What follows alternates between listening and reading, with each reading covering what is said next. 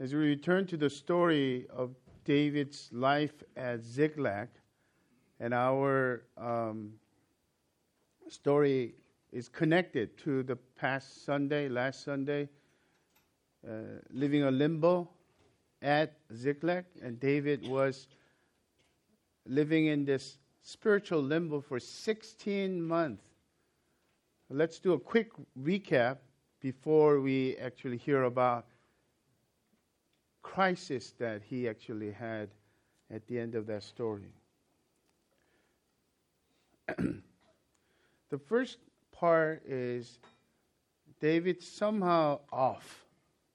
Out of desperation, he thinks to himself, he talks to his heart, as long as I live in Judah and Saul's around, King Saul's around, he's not going to stop, even though I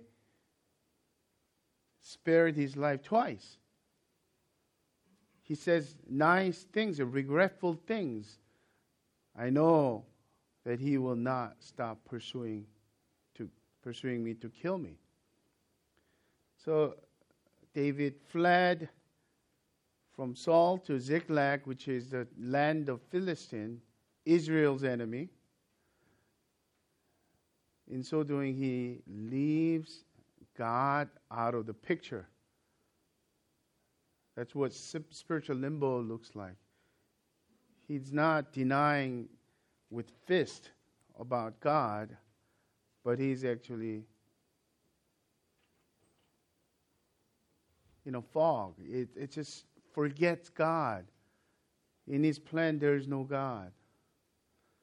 And he lives in this spiritual dryness without writing Psalms, without turning to God with desperate call.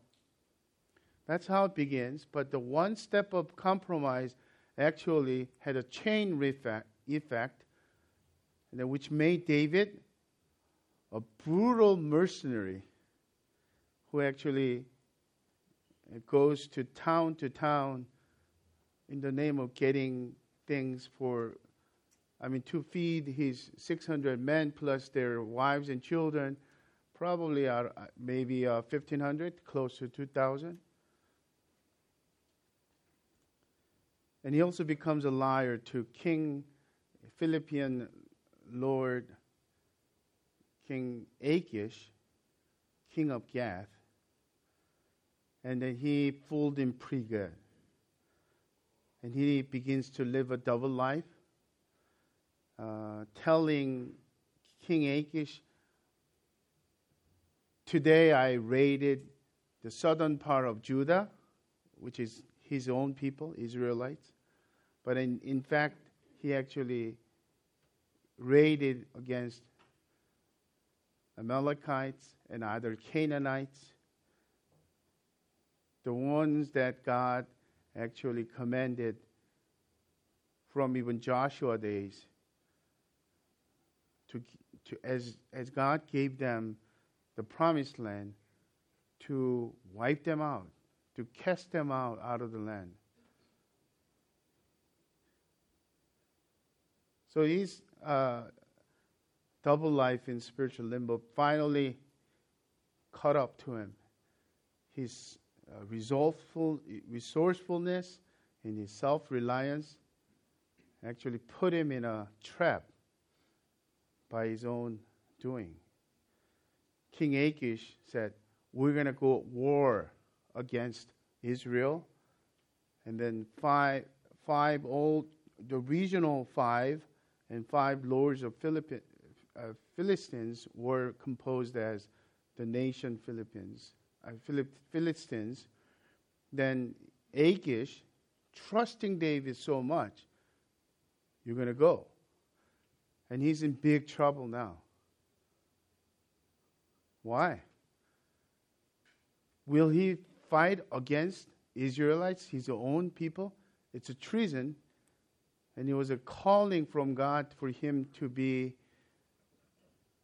the king over Israel, God's anointed one. That will be absurd. That will disqualify him from becoming a king. But will he go against Philistines and become war hero again. First place, that's how he got in trouble with Saul. Saul got jealous, and every time David did something right and became popular and become heroic, Saul's jealousy even increased even more. So no way out. But God intervened through, certainly ironic intervention was from enemies. The 4 other lords, commanders, absolutely disagreed with Achish. You cannot take this Hebrew and his 600 men to come with us. What if he turns in the middle of a war and become our adversary? So it was definitely God's intervention, God's providence. So, in light of this God's faithfulness, the messiness of David's life, delivering him out of the trap by ironic intervention of the Philistines Lord, our story actually begins and ending of chapter 29, which is 29 ends with verse 11 this way. So David set out with his men early in the morning to return to the land of the Philistines. But the Philistines went up to Jezreel, where the war battle happens. Today we're going to cover the entire chapter 30 and the 4 parts of heading. Let's make the observation, quick observations, and then we're going to draw, once again, 3 lessons beneath what's happening there. The first part is, I will title it Unthinkable Crisis. And the key thing is, these grown men wept until exhausted with weeping. Verse 1, now when David and his men came to Ziklag on the 3rd day, the Amalekites had made a raid against the Negev, against Ziklag. They had overcome Ziklag and burnt it with fire, and taken captive the woman and all who were in it, both small and great. They killed no one, but carried them off and went their way. And when David and his men came to the city, they found it burned with fire, and their wives and sons and daughters are taken captive. Then David and the people who were with him raised their voices, and wept until they had no more strength to weep.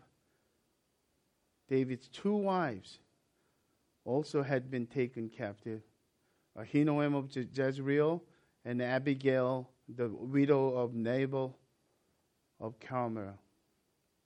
And David was greatly distressed, for the people spoke of stoning him, because all the people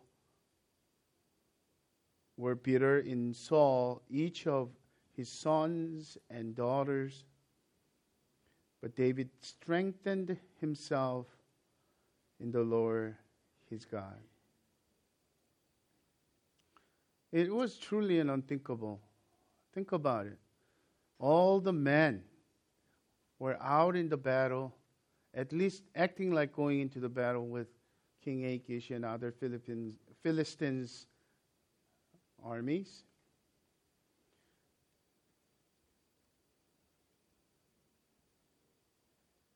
And in Ziklag town, all the people who were left were women and children. No man who could even resist any kind of attacks and raids. And they burnt it, and their materials, their possessions are taken. To worsen it off, to be taken of their own wives and children. The wailing becomes so bitter because of that. Can you imagine grown men, mighty warriors, wailing out loud all day long. And they feel so exhausted. They had no strength left to weep anymore.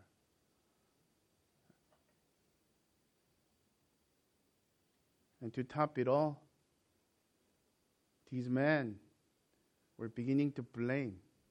It's David's fault. We should not be in Ziklag. What in the world are we doing here?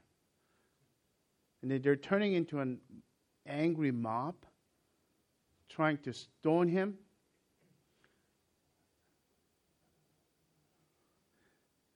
This is the worst nightmare crisis that David ever had so far. His own men turning against him. But think about the effect, notice the spiritual effect of this unthinkable crisis on David. Like subtle sentence, David strengthened himself in the Lord. Do you remember that expression last time that we heard? Was from Jonathan, his friend.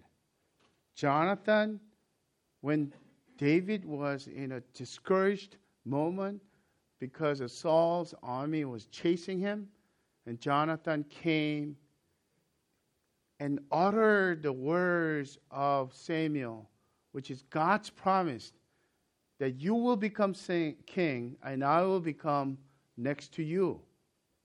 I'll take second, no problem whatsoever. And God will surely make this happen.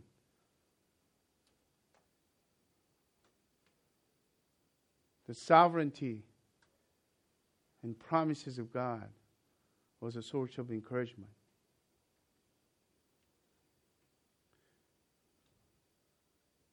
So what's happening here is crisis and bitterness, chaos, wailing, pain, unthinkable things, wrath. And they don't even know who did it to them. But what's beneath all that is God is actually waking David up from his spiritual slumber. That's the second part that follows,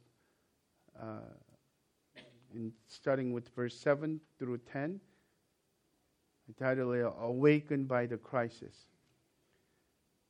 And verse 7, and David said to Abiathar, the priest, the son of Ahimelech, bring me the ephod. Ephod was the high priest gown, and then within the ephod, in the pocket, there's a Urim and Thummim, which was a kind of stone that God actually respond to any inquiries that high priest, King David, is asking, that he will actually have direct answers.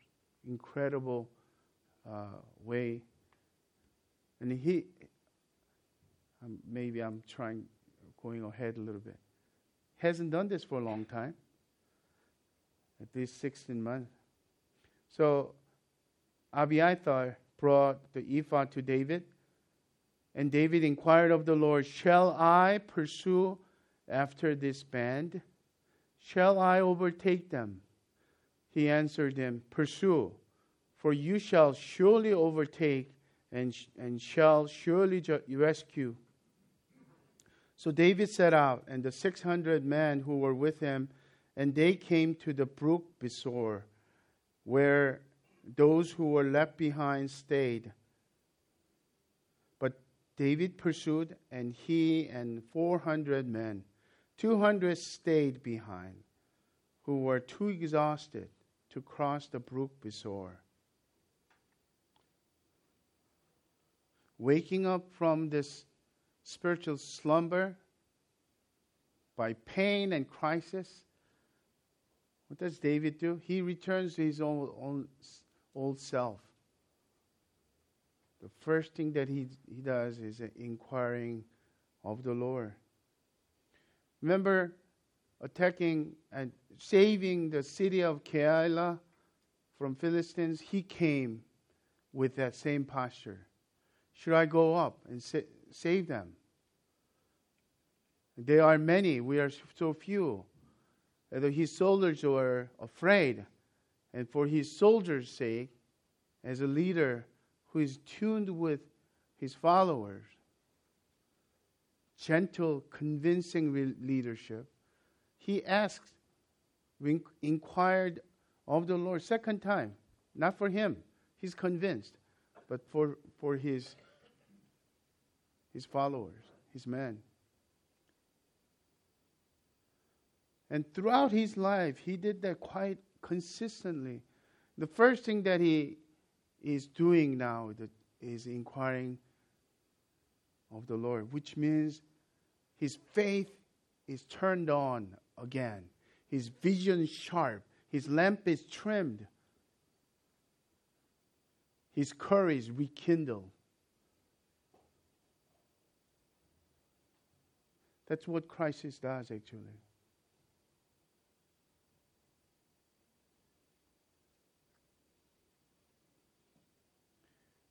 The third part is God's providence. This one is a little more obvious than surface story. Verse 11, they found an Egyptian in the open country and brought him to David, and they gave him bread and he ate. They gave him water to drink, and they gave him a piece of cake of figs and 2 clusters of raisins. And when he had eaten, his spirit revived, for he had not eaten bread or drunk water for 3 days and 3 nights. And David said to him, to whom do you belong? And where are you from? He said, I am a young man of Egypt, servant to an Amalekite. And my master left me behind because I fell sick 3 days ago. We had made a raid against the Negev of the Cherethites, and against that which belongs to Judah, and against the Negev of Caleb.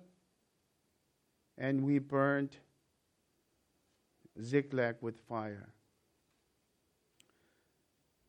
And David said to him, will you take me down to this man? And he said, swear to me by God that you will not kill me or deliver me into the hands of my master, and I will take you down to this man. And when he had taken him down, behold, they were spread abroad over all the land, eating and drinking and dancing, because of all the great spoil they had taken from the land of Philistines and from the land of Judah. You see what's happening here, right?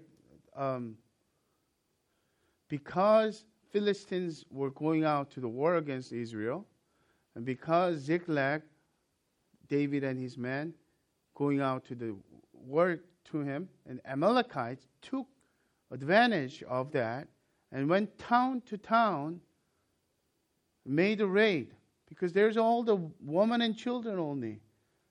Piece of cake. They were gathering so much plunders. And this is a party time for them. They were probably so too drunk to even fight against David's soldiers coming. Verse 17. And David struck them down from twilight until the evening of the next day. And not a man of them escaped, except 400 young men who mounted camels and fled. And David recovered all that the Amalekites had taken. And David rescued his 2 wives. Nothing was missing, whether small or great, sons or daughters, spoil or anything that had been taken. David brought back all. David also captured all the flocks and herds, and the people drove the livestock before him and said, "This is David's spoil." The mob that who was trying to stone David and blame David, now praising David as their hero again.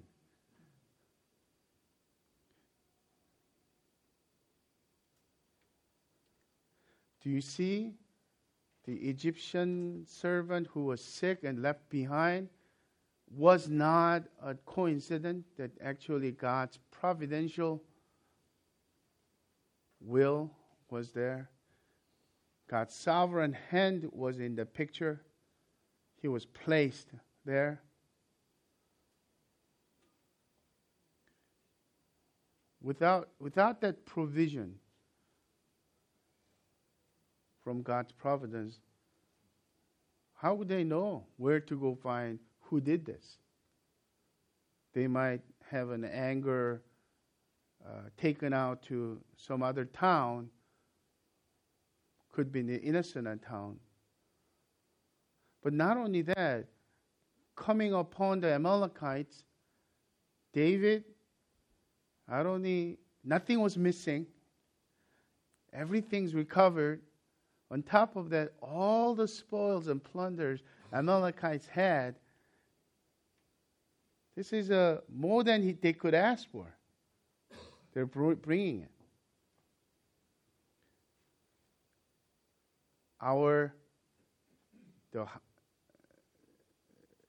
climax of our story doesn't stop here. It actually begins in the next section. I call it a blessings of the crisis, or disguised blessing of the crisis. Verse 21 to 31. Then David came to the 200 men who had been too exhausted to follow David, and who had been left at the brook Besor, and they went out to meet David and to meet the people who were with him. And when David came near to the people, he greeted them.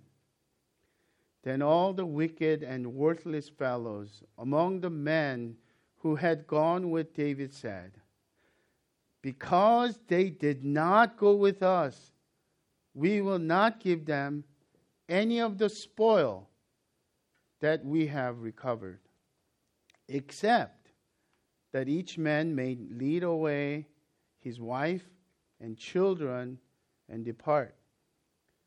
But David said, "You shall not do so, my brothers. With what the Lord has given us, He has preserved us and given into our hand the band that came against us. Who would listen to you in this matter? For as his share is, who goes down into the battle, so shall his share be who stays by the baggage. They shall share alike." When David came to Ziklag, he sent a part of the spoil to his friends, the elders of Judah, saying, "Here is a present for you from the spoil of the enemies of the Lord." It was for those in Bethel, in Ramoth of Negev, in Jatir, in Aroer, in Siphamoth, in Eshtemoa, in Rakal, in the cities of the Jerahmeelites, in the cities of the Kenites, in Hormah, in Borashan, in Ethek, in Hebron, for all the places David had and his men had roamed. This unthinkable crisis has turned into an incredible blessing to David. One caution: to think rightly in our theology, we must not expect equation. If I listen and obey God and trust in God's guidance, God will give X, Y, and Z. That's a prosperity gospel. This is a unique situation. God's sovereign purpose and plan was on David, and then he willed it this way. In some cases, we will not see the payback or equalizing God's justice until we get to heaven. So with that caution,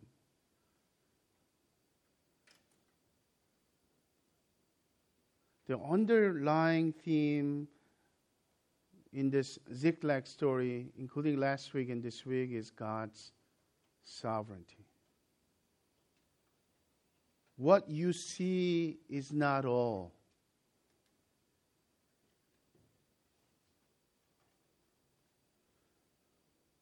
And what God had done in this crisis was purely grace.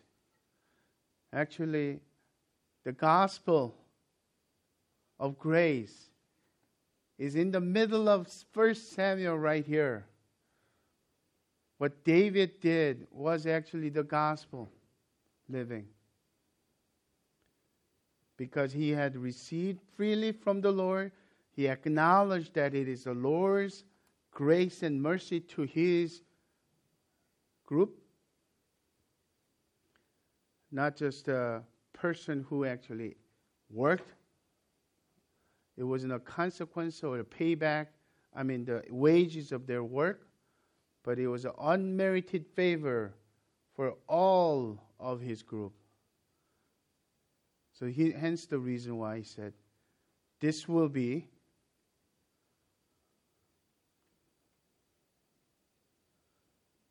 a rule from now on. Even after this instant, every time when plunder came back, or spoil came back from the war, everyone shared, acknowledging God's work, God's grace there. And his gift to the elders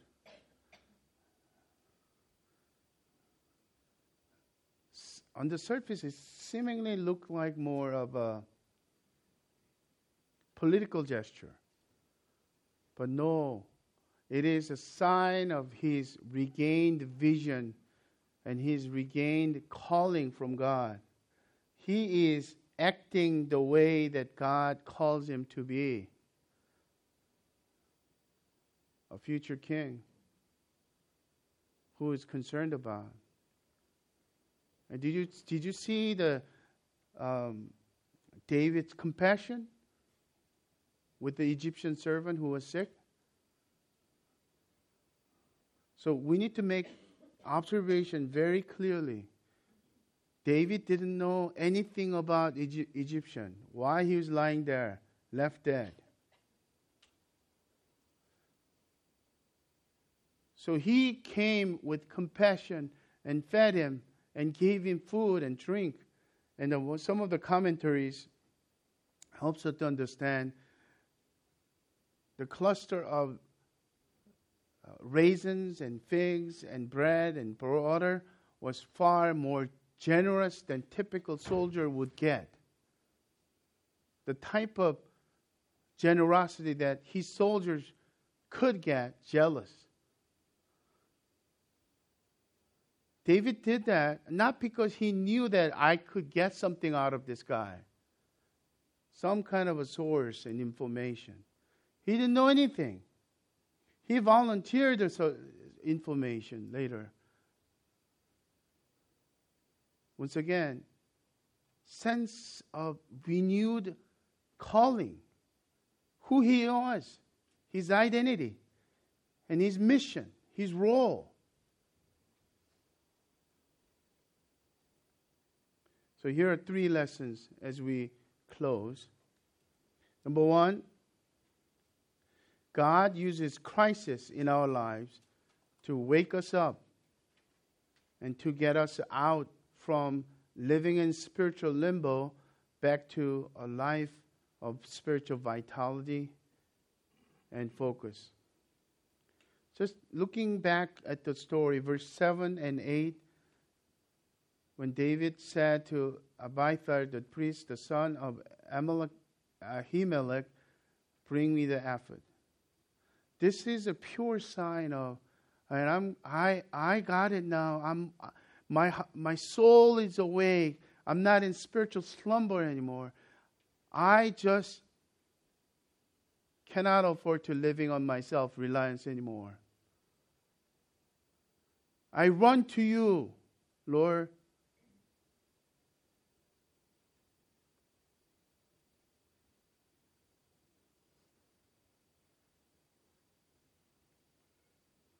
Next time, when you feel discouraged and distressed, when you feel like this cannot be happening to me, would you remember this?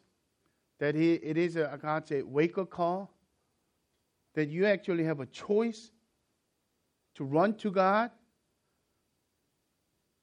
to run to something else, escaping. Well, sometimes it's a legitimate things like Netflix and just going out and just daydreaming and doing nothing and sleeping a lot, or just things like, sometimes illegitimate things. Going to bar and alcohol, woman, or lose life.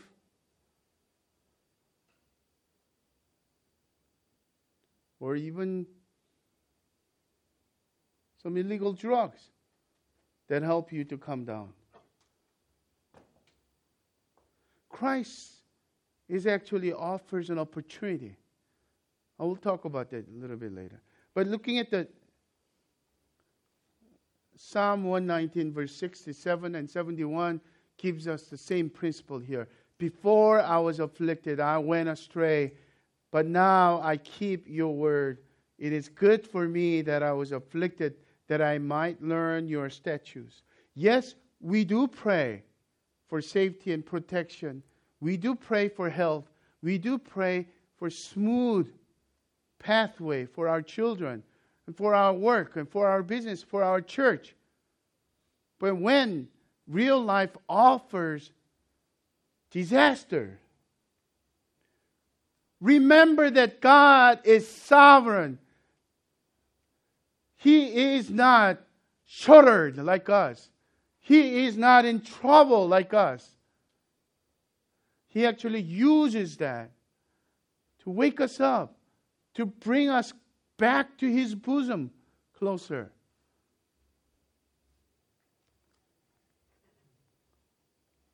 C.S. Lewis said, pain is God's megaphone to our deafening ear.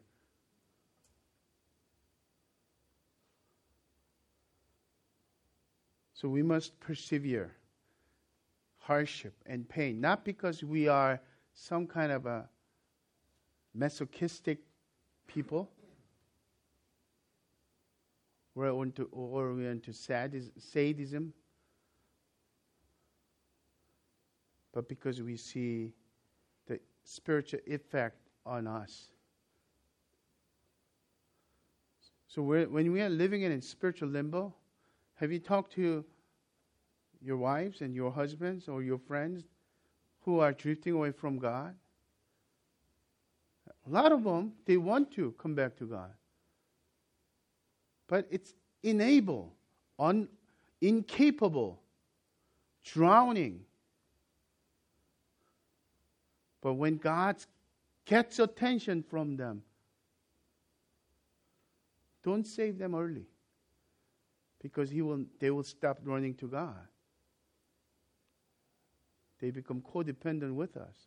Same way, when we are experiencing pain, don't try to look out for immediate gratification or relief from community too fast, unless we don't get desperate enough to call out to God.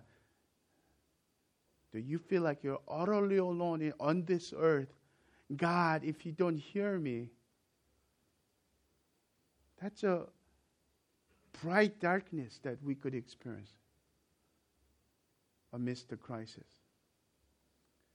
So that's number 2.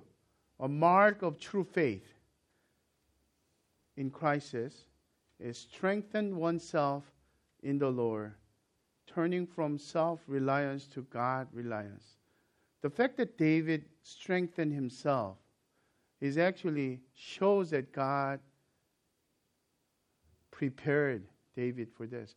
His faith was real, not not fake.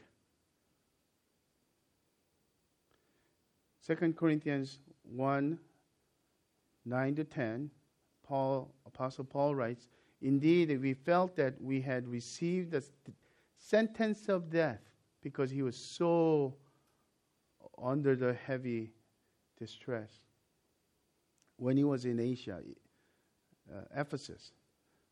But that was to make us rely not on ourselves, but on God, who raises the dead. He delivered us from such a deadly peril, and he will deliver us. On him we have set our hope that he will deliver us again." At the same time, if it's like the movie scene or drama, simultaneously switching back to where Saul was, which is our next study after the retreat, Saul was going through distress, his own crisis. So instead of running to God, he runs to a sorcerer to call out Samuel, who's dead, to call out his spirit, to ask him for guidance, because God doesn't answer. And he killed, after all the priests. So he has no priest to call upon to even ask. His end, his self-resolvefulness, self-reliance never ended and took him to the battle, and he died with his sons. When he came, this is the same thing happening when David came back to Ziklag, and he actually recovered everything. What a contrast.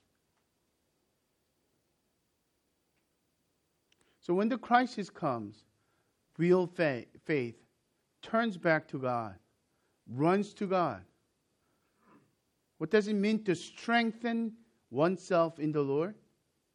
It's too simply to draw our hope and our energy from promises of God. God clearly promised in his scripture.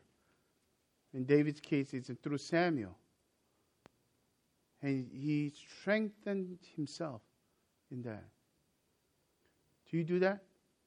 Do you turn from self-reliance to God-reliance when things go bad, the bottom drops out on you?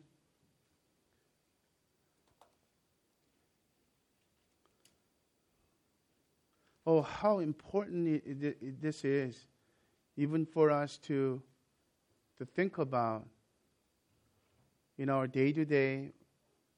And, this week, without telling you all the details, it's a very depressing week for me. Because I finally took up the courage to hearing test. Some of you guys have been telling me that I've been repeating. What did you say? That's something big denial for me. And then to hear that my left ear is kind of bad. So my coming out of denial and taking courage was, okay, one hearing aid. Mentally, I don't know, maybe I was prepared for that only. To hear that I need a hearing aid in both ears, and that it costs thousands of dollars. I go, why do I live? Am I just old and I become an old man who talk about death without really meaning to do it, right? When we are doing that, we don't need a big crisis. But when you are discouraged and distressed, this will be an incredible source of power that we are able to strengthen ourselves before God in the Lord. Or King James Version said, encouraged himself. Rather than going to each person, and sometimes I do that. I'm vain in the sense. Okay, say something good. I need some encouragement. And to my sons, I say something nice to me.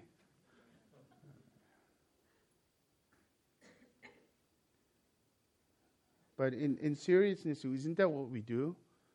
To look for some things that we could compensate. At least I have this.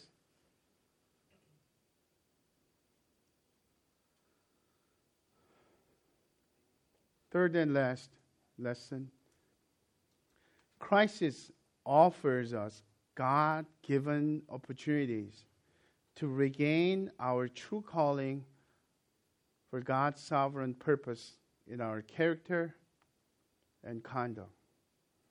I think, once again, this is the key lesson. Let me repeat that one more time. Crisis offers us God-given opportunities to regain our true calling for God's sovereign purpose in our character and conduct, in our being and doing in everyday life. I don't mean to read over all these verses.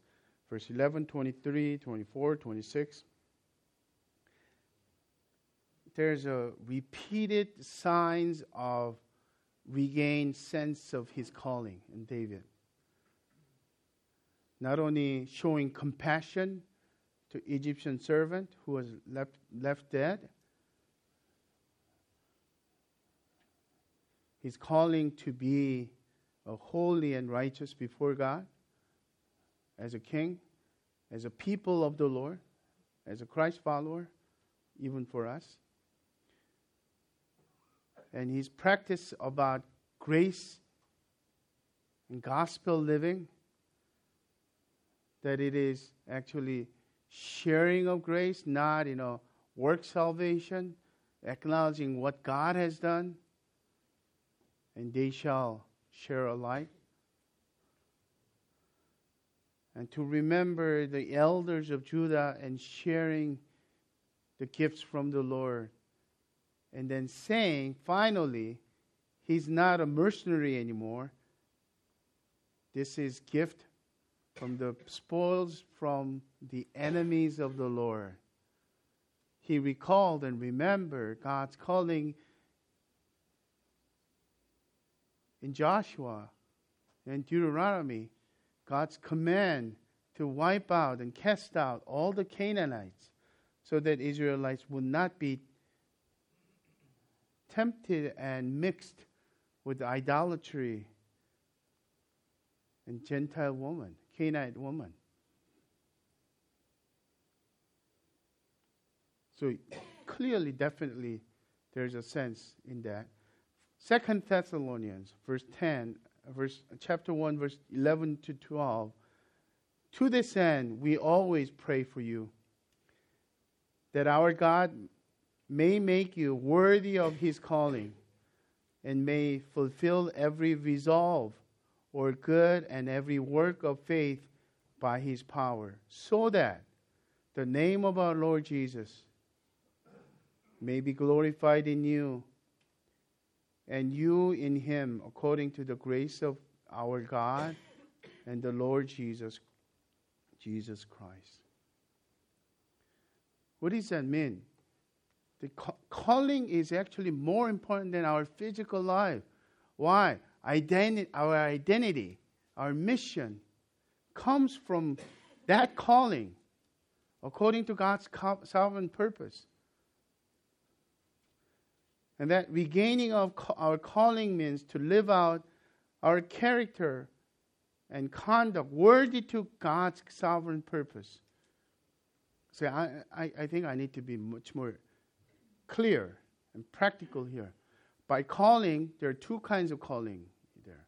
one for salvation, that God calls us to His bosom. He chose us, He calls us, and He calls us our children, sons of God. That's identity. Okay? Nature, our being is changed. Secondly, God calls us to His kingdom, the mission, expanding of His kingdom, doing the part of His kingdom work. In so doing, there are a couple of clarification as well. In our individualistic society, when we think about calling, we think about our own significance in doing something and that we are becoming a contributor of something good. So we think about what we have and what we are good at and things like that. Calling is more communal, more corporate than individual. Case in point, if we joined in an army, our country, U.S. Army or Navy or Marine or Air Force, what is your calling? You don't think about what's my job. Tell me what to do. Am I working with this gun or this machine or this car? Your calling is the calling of entire army to bring the protection and unity against the enemy. Then within that, our individual calling comes. Then within our nature of our salvation, as a God's children, or God's Christ follower, our character, what we need to be contributing as the members of the body of Christ comes. Simply put, at Crossway, God's calling is this for all of us. Not because I'm the pastor only, but all of us. Because really the head of the church is not me. Head of the church is Christ. That we become pleasing church to God. A body of Christ. A family of God. That is glorifying God. Pleasing to Christ. To that, you and I are called.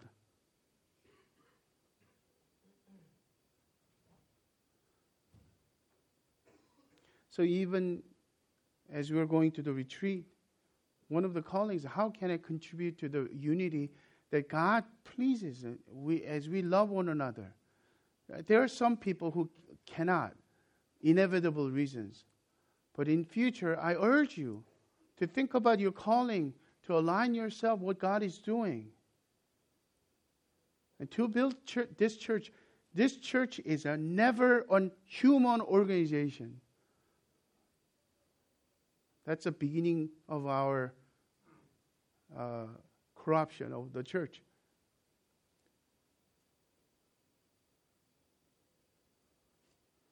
I have so much to say, but I think I need to stop here. Because I would love you to see this when you are renewed with your calling. You want to act like, not only act like, but your character will show Christ-likeness. Become like Christ that pleases the Lord. Once again, Eugene Peterson's spiritual insight has been great. I quote from a Leap Over the Wall again. I close with this. Peterson writes, "It was enough that they get their wives and children back, but nothing else. Not a single piece of Amalekite plunder. Not so much as one sheep or goat or a heifer." Just then David stepped in. His intervention is the climax of the story.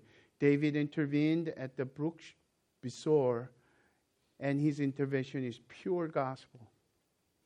David ruled that everybody at the brook that day, the 200 who had been unable to continue and had been given the undramatic, behind the scenes work of watching over the supplies at the brook. And the 400 who had fought for their lives were equals and would share everything equally. Everything we have is a gift from God. We share it with all who are saved by God. Everything they experienced was sure grace. How could they talk about dividing things up fairly? God was treating them with a marvelous and generous grace. David would see to it that they treated one another with marvelous and grace, generous grace. Sisters and brothers, let's do this gospel living. Coming back to spiritual vitality with a clear vision. Let's love one another deeply. Because God has freely loved us before we even choose to love Him. And I pray that from this point on in our lives, the crisis will look differently, look different to us through the eyes of faith. Let's pray. Father, we thank you for your mercy and your grace. Indeed, you have given us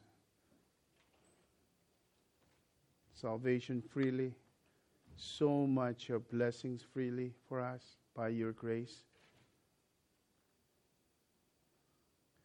Wake us up from our spiritual slumber. Help us to regain our calling before you and live like your sons and daughters, Christ followers, who mean business for the kingdom of God, who contributes in unity. To that end, we pray that Christ would be the head and the unifying bond of our church, of our upcoming retreat, and of everything we do. In the name of the Father, of the Son, of the Holy Spirit we pray. Amen.